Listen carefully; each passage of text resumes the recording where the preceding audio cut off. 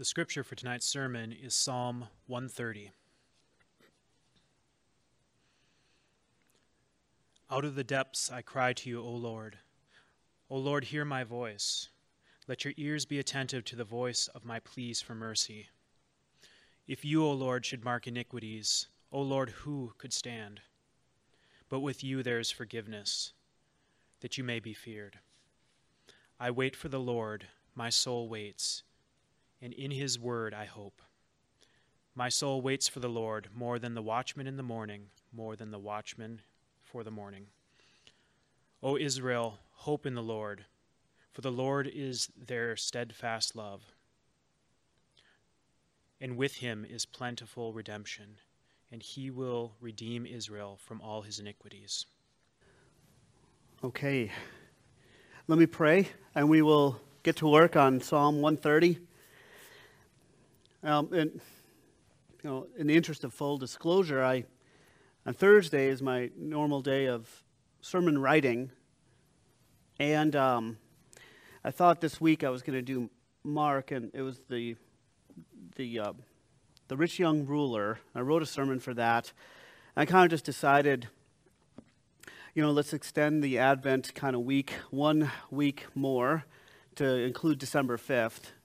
So I went ahead and wrote another sermon between Saturday and today that's maybe a little bit more fitting for the time of our church. So that's kind of how I went about that.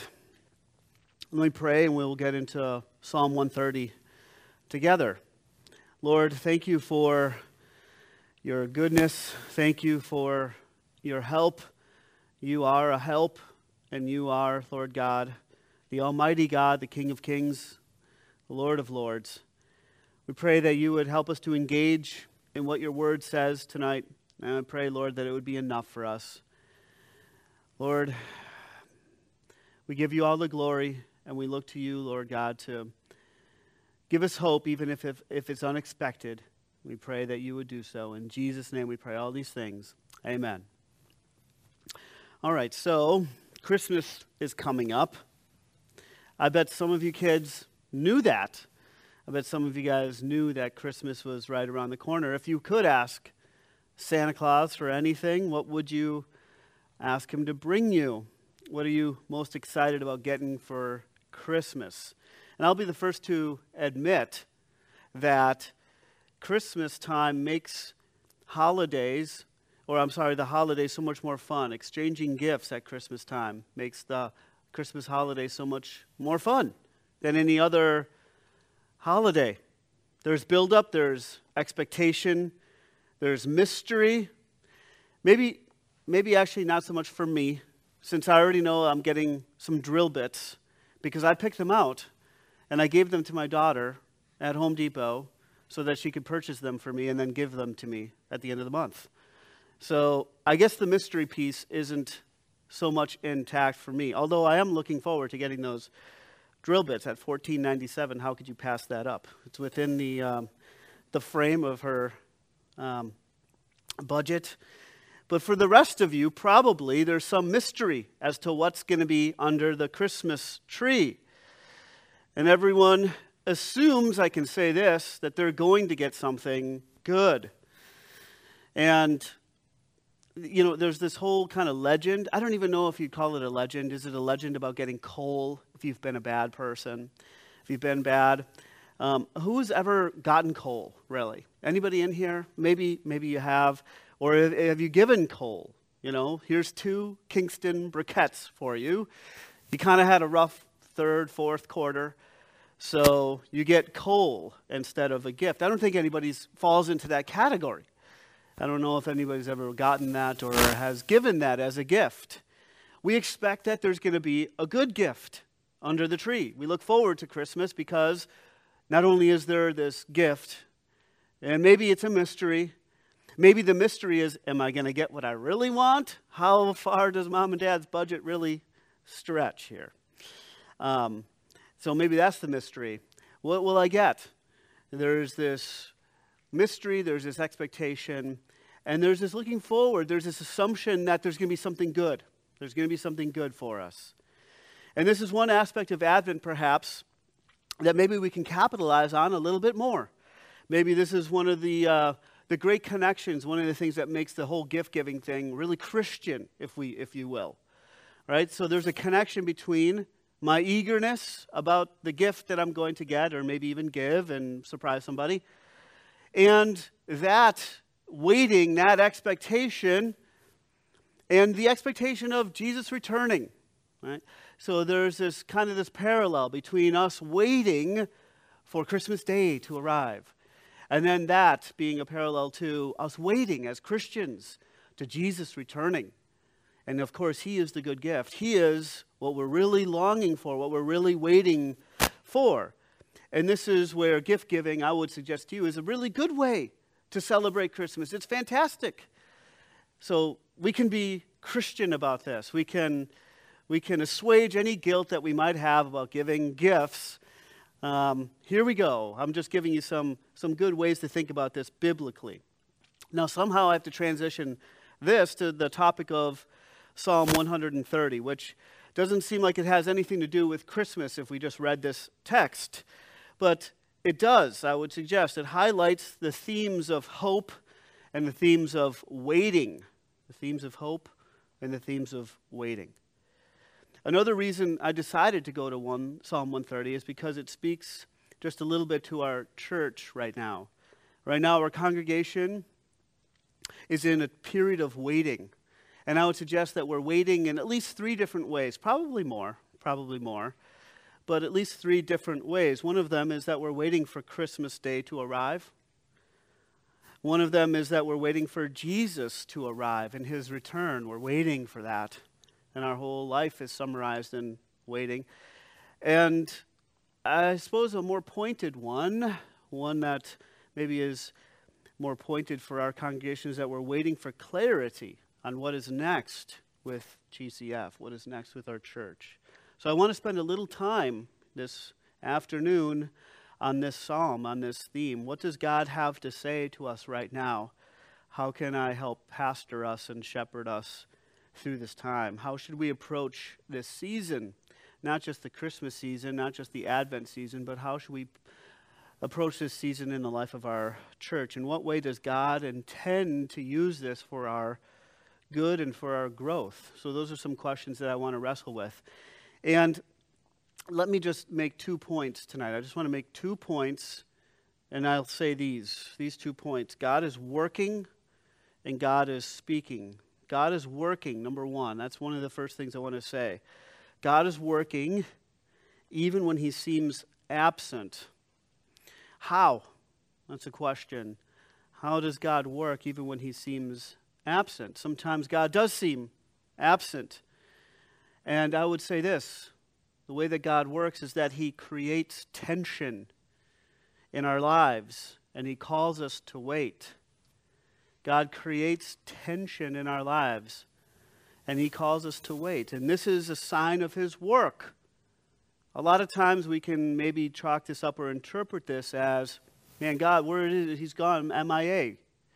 But the reality is the tension that He has created in your life, the tension that He has created in our lives, is actually a sign perhaps of His work. And before I get into this any further, I want to wrestle with this idea or clarify this. What is a psalm of ascent? We look at Psalm 130, and if you look just above verse 1, it will say a psalm of ascent. Psalm 120 through 134, I believe it is, are psalms of ascent. What is that? Well, the city of Jerusalem was situated on a high hill. Jews traveling to Jerusalem for one of the 3 main annual Jewish festivals traditionally sang these songs on the ascent, or the uphill road to the city. So here's Jerusalem on this hill. The people of God would kind of pilgrimage there, and they would sing these psalms. They would be singing Psalm 130 on their way to meet with God. According to some traditions, the Jewish priests also sang some of these songs of ascent as they walked up the steps to the temple in Jerusalem, So the temple was in Jerusalem. Perhaps in the Old Testament we could say that the faith of the Israelites was a little bit more geographical, meaning that they went to Jerusalem. Jerusalem was kind of the center of their faith because the temple was built there. And of course, in Christ, You remember this is kind of in the mind of the woman. Where should we worship you? On this hill or that hill? And Jesus says to the lady in John 4, well, no, those who worship me will worship me in spirit and truth. Meaning it's not by location so much anymore. It's by the Spirit and by truth. And that was, in a sense, always true, even for the Israelites in the Old Testament. But here we have this Psalms of Ascent where these people, the Israelites, the people of God, would be migrating to or pilgrimaging to the city of Jerusalem because the temple was there. This was kind of the center of worship. This is where they went to meet with God. So here's Israel going to meet with God, and they're singing this song. Isn't that interesting? They're singing to the likes of what some of the things are in this verse.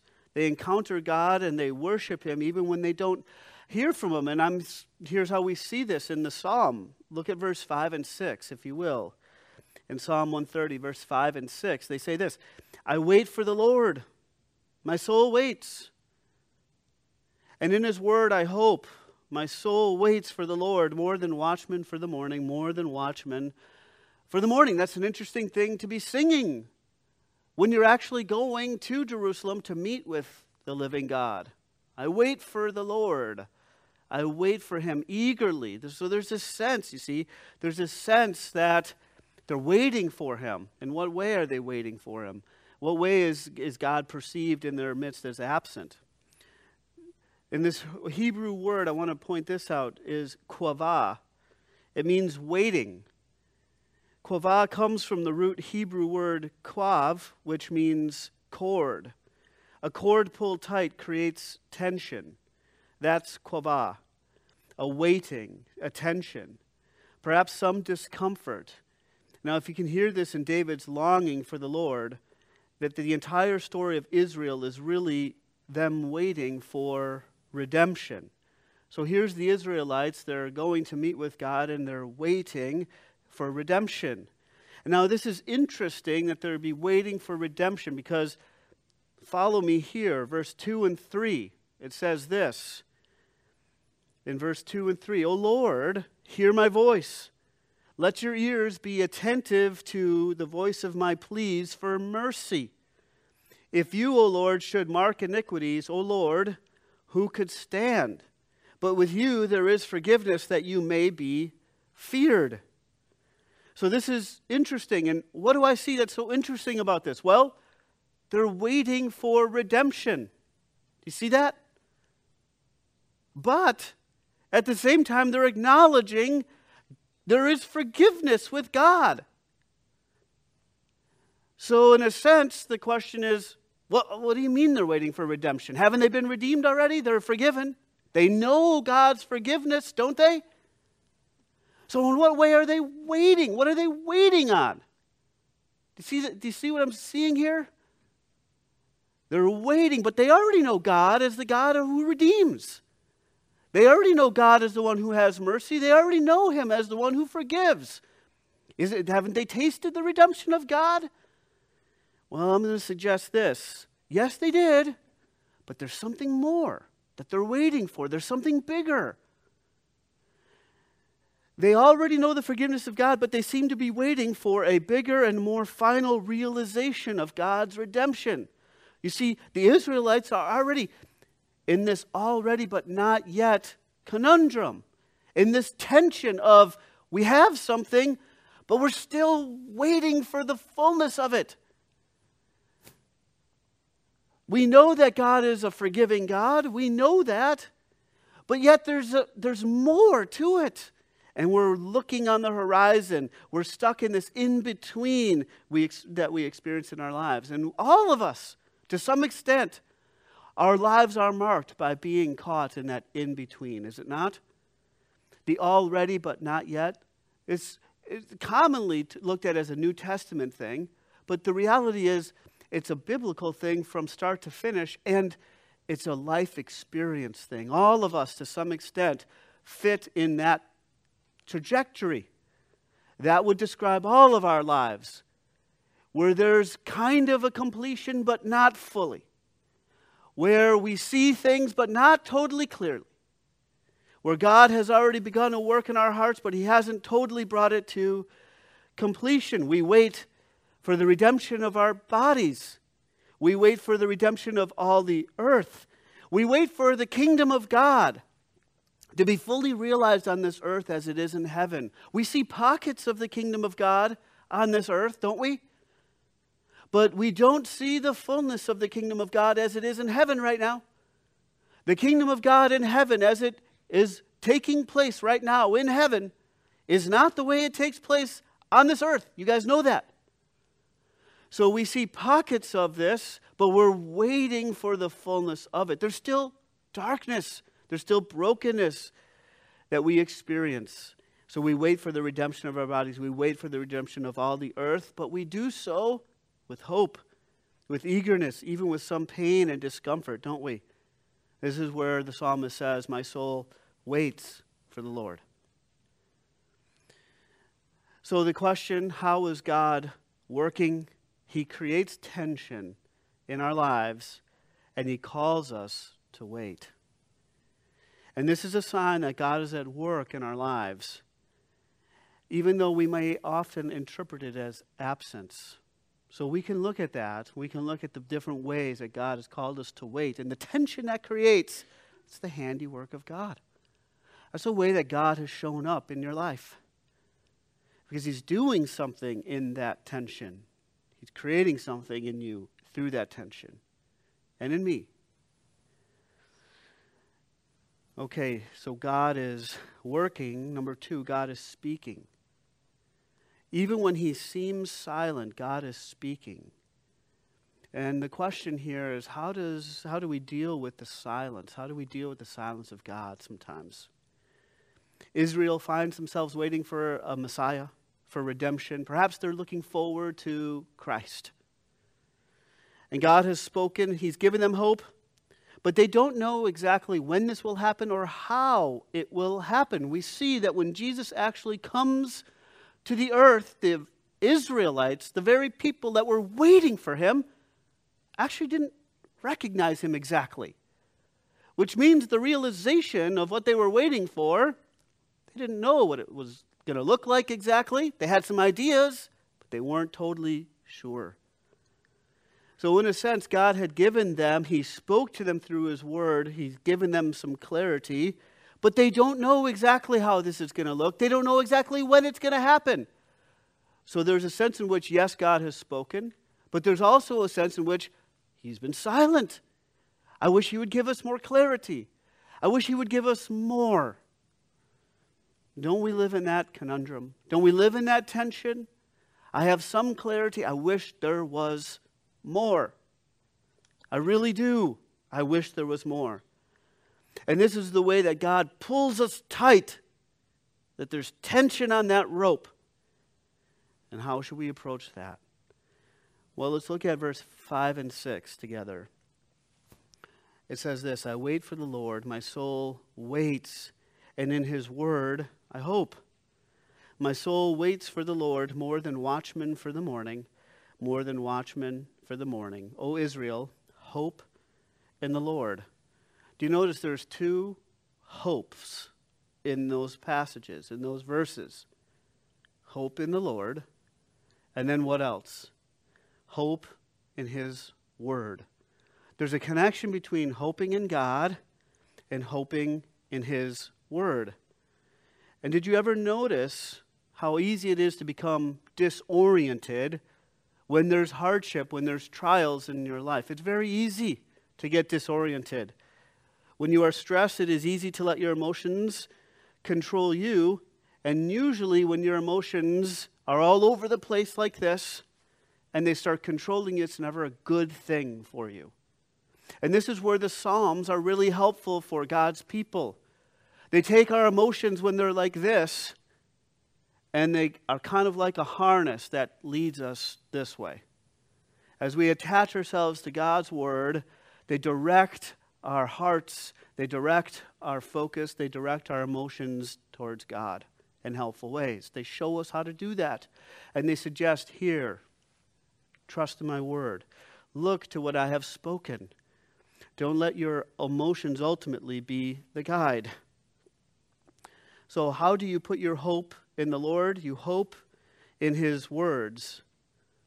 And we can see this even with the Israelites. Here they are singing this song on their way to Jerusalem to meet with the living God. They're directing their attention, no matter what they're facing in their lives, they're directing their attention to the living God.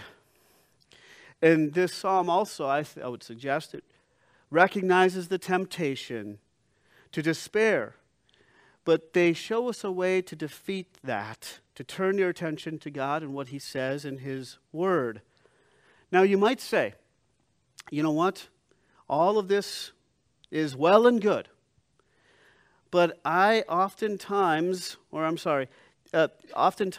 you have this specific question about what you should do, whatever it is in your life. And you start with that question. We start with that question, don't we? We start with very particular issues in our lives when we approach the living God. And when we approach the Bible, and we could say, Scripture, usually when I read the Bible, has nothing to do with what is really on my heart, with the questions that I face, with the practicalities that I need wisdom for. Scripture doesn't give me those answers. And I would suggest to you, you guys have heard me say this a number of different times. The reason I think we struggle to get into the Word of God isn't because we don't have enough time. I would suggest this, and you guys can test me on this. Maybe I'm just speaking in my own life. The reason I struggle to get into the Word of God is because I don't find it relevant. It doesn't deal with the issues that keep me awake at night, at least not directly, at least not in my time frame. I struggle to see the connection between reading about Hezekiah and the decision I have to make here. It's hard to make those connections a lot of times, and it doesn't seem like it's a good use of time. And that's really perhaps what I mean. And maybe I don't have time. I struggle to get into it. Well, here's perhaps what we can say about that. The Bible as a whole, as the entire story, is ultimately hopeful about a situation that was ultimately hopeless. That's the entire narrative of Scripture. It presents us an ultimately hopeless situation. And it gives us a solution that is ultimately hopeful about that situation. Scripture unravels the story about how God makes a way for sinners who are cut off from him forever and utterly, eternally hopeless. Scripture unfolds this narrative in this storyline about how God solves that problem and brings hope when there's ultimate hopelessness. Every page of Scripture, therefore, is a piece of this story of unexpected hope. Do you see that? Everything fits into this narrative of how God does something to give hope. And here's how the psalmist views God's forgiveness as a cosmic reality. He talks about how God forgives and how this is not just a personal thing between him and God, but God forgives as a cosmic reality that really, if you look at it, the big problem with all of reality is that mankind is cut off from God, and now there's actually a way back to him. There is hope. And when the psalmist looks at this, the cosmic reality of God forgiving sin. And I'm not saying every single person is automatically forgiven. That's not what I'm saying. I'm saying that this is the big issue in the universe. This is it. And if God can solve this issue, there's hope in every issue with God. There is hope with God in everything and in every circumstance of life. And all of Scripture tells us this story and gives us hope. Okay, so God speaks, and God is speaking even when he seems like he's silent, and God works even when it seems like he's absent. Some concluding thoughts. let me ask you this. In what way does God intend to use this for our good? Well, God is calling us to be eager, to be confident, to be hopeful as we wait on Him. And this doesn't preclude action. It never does. But our waiting should be marked by eager, confident, and hopefulness. We have grounds for that as Christians. Verse 6, my soul waits for the Lord more than watchmen for the morning, more than watchmen for the morning. How do watchmen wait for the morning? We can ask. Well, they watch in this particular way. They wait for the morning with eagerness, with confidence, with hopefulness, because it's going to happen. You can appreciate, right, what being a watchman is like in ancient culture. They didn't have LED lights. They didn't have headlamps.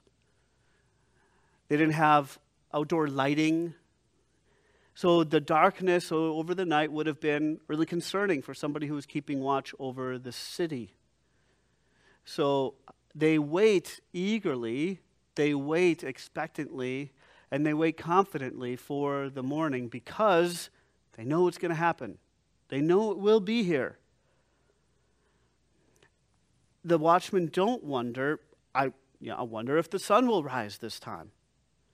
They know that it will happen, so they look to it with confidence and eagerness. Just like kids.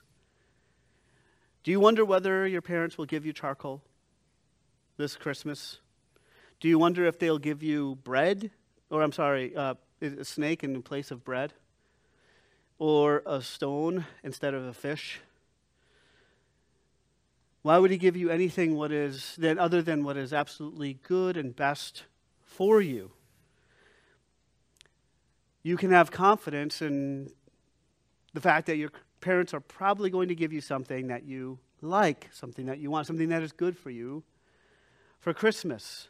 So we wait in tension, but God is the giver of all good gifts, and we can acknowledge in every circumstance of life that no matter what happens, God gives good gifts. He is a good Heavenly Father who gives good gifts. Even when we don't know, say, the outcome or what it is. Maybe if this psalm was written today, it wouldn't say that we wait more eagerly than, or we wait as watchmen more than watchmen for the morning. We might say we wait the way that children wait more than children wait for Christmas morning, perhaps. So if God were not good, if God were not righteous, if He wasn't a good and righteous Father, making us wait, I would suggest, would be cruel. God would be cruel, perhaps, to make us wait. But because He is a good Father, because He is a righteous Father, because He only gives good things to His children, we can be confident in our wait, knowing that God always provides what is good.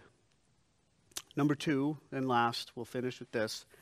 We can be comfortable with the uncomfortable. We find ourselves waiting for Christmas. We find ourselves waiting for the return of Jesus. We find ourselves waiting for an answer about what is next for me, for my family, for our church. We want light, and we cry out to God, give us light. Oh God, give us clarity. Please don't make us wait. In some ways, we cry that out in our soul. And we don't like this tension. We feel like we're being pulled tight between our longings and our reality. But we can know that this is God's way of putting tension within His people, not because He is mean, but because He is love. The discomfort and the pain and the waiting is typically where He builds faith. This is where God does His work. He builds faith, He builds dependence. And when there is no resolution, when there is the resolution, not only do we come out of these seasons more mature, but our joy is deeper and more complete in the Lord as well. So we can wait with eagerness, with hopefulness, with confidence that God is good, He's accomplishing good things, and that He's using the hardship to produce maturity, and to also complete our joy in him. Let's pray. Lord, we do give you our trust, and we ask, Lord God, that you would help us to know, Father, how we should go forward. We pray that you would be with us as we walk this journey together, and we ask, Lord, that there would be hopefulness, confidence, eagerness, Lord God, looking expectantly to what you will do, even though we don't know how it will look, that you are a good Father, and you will do what is good and what is right. We pray, Father, that you would make that hope real in each and every one of us. And we pray that you would be glorified in it, and that you would be glorified through it. In Jesus' name we pray all these things.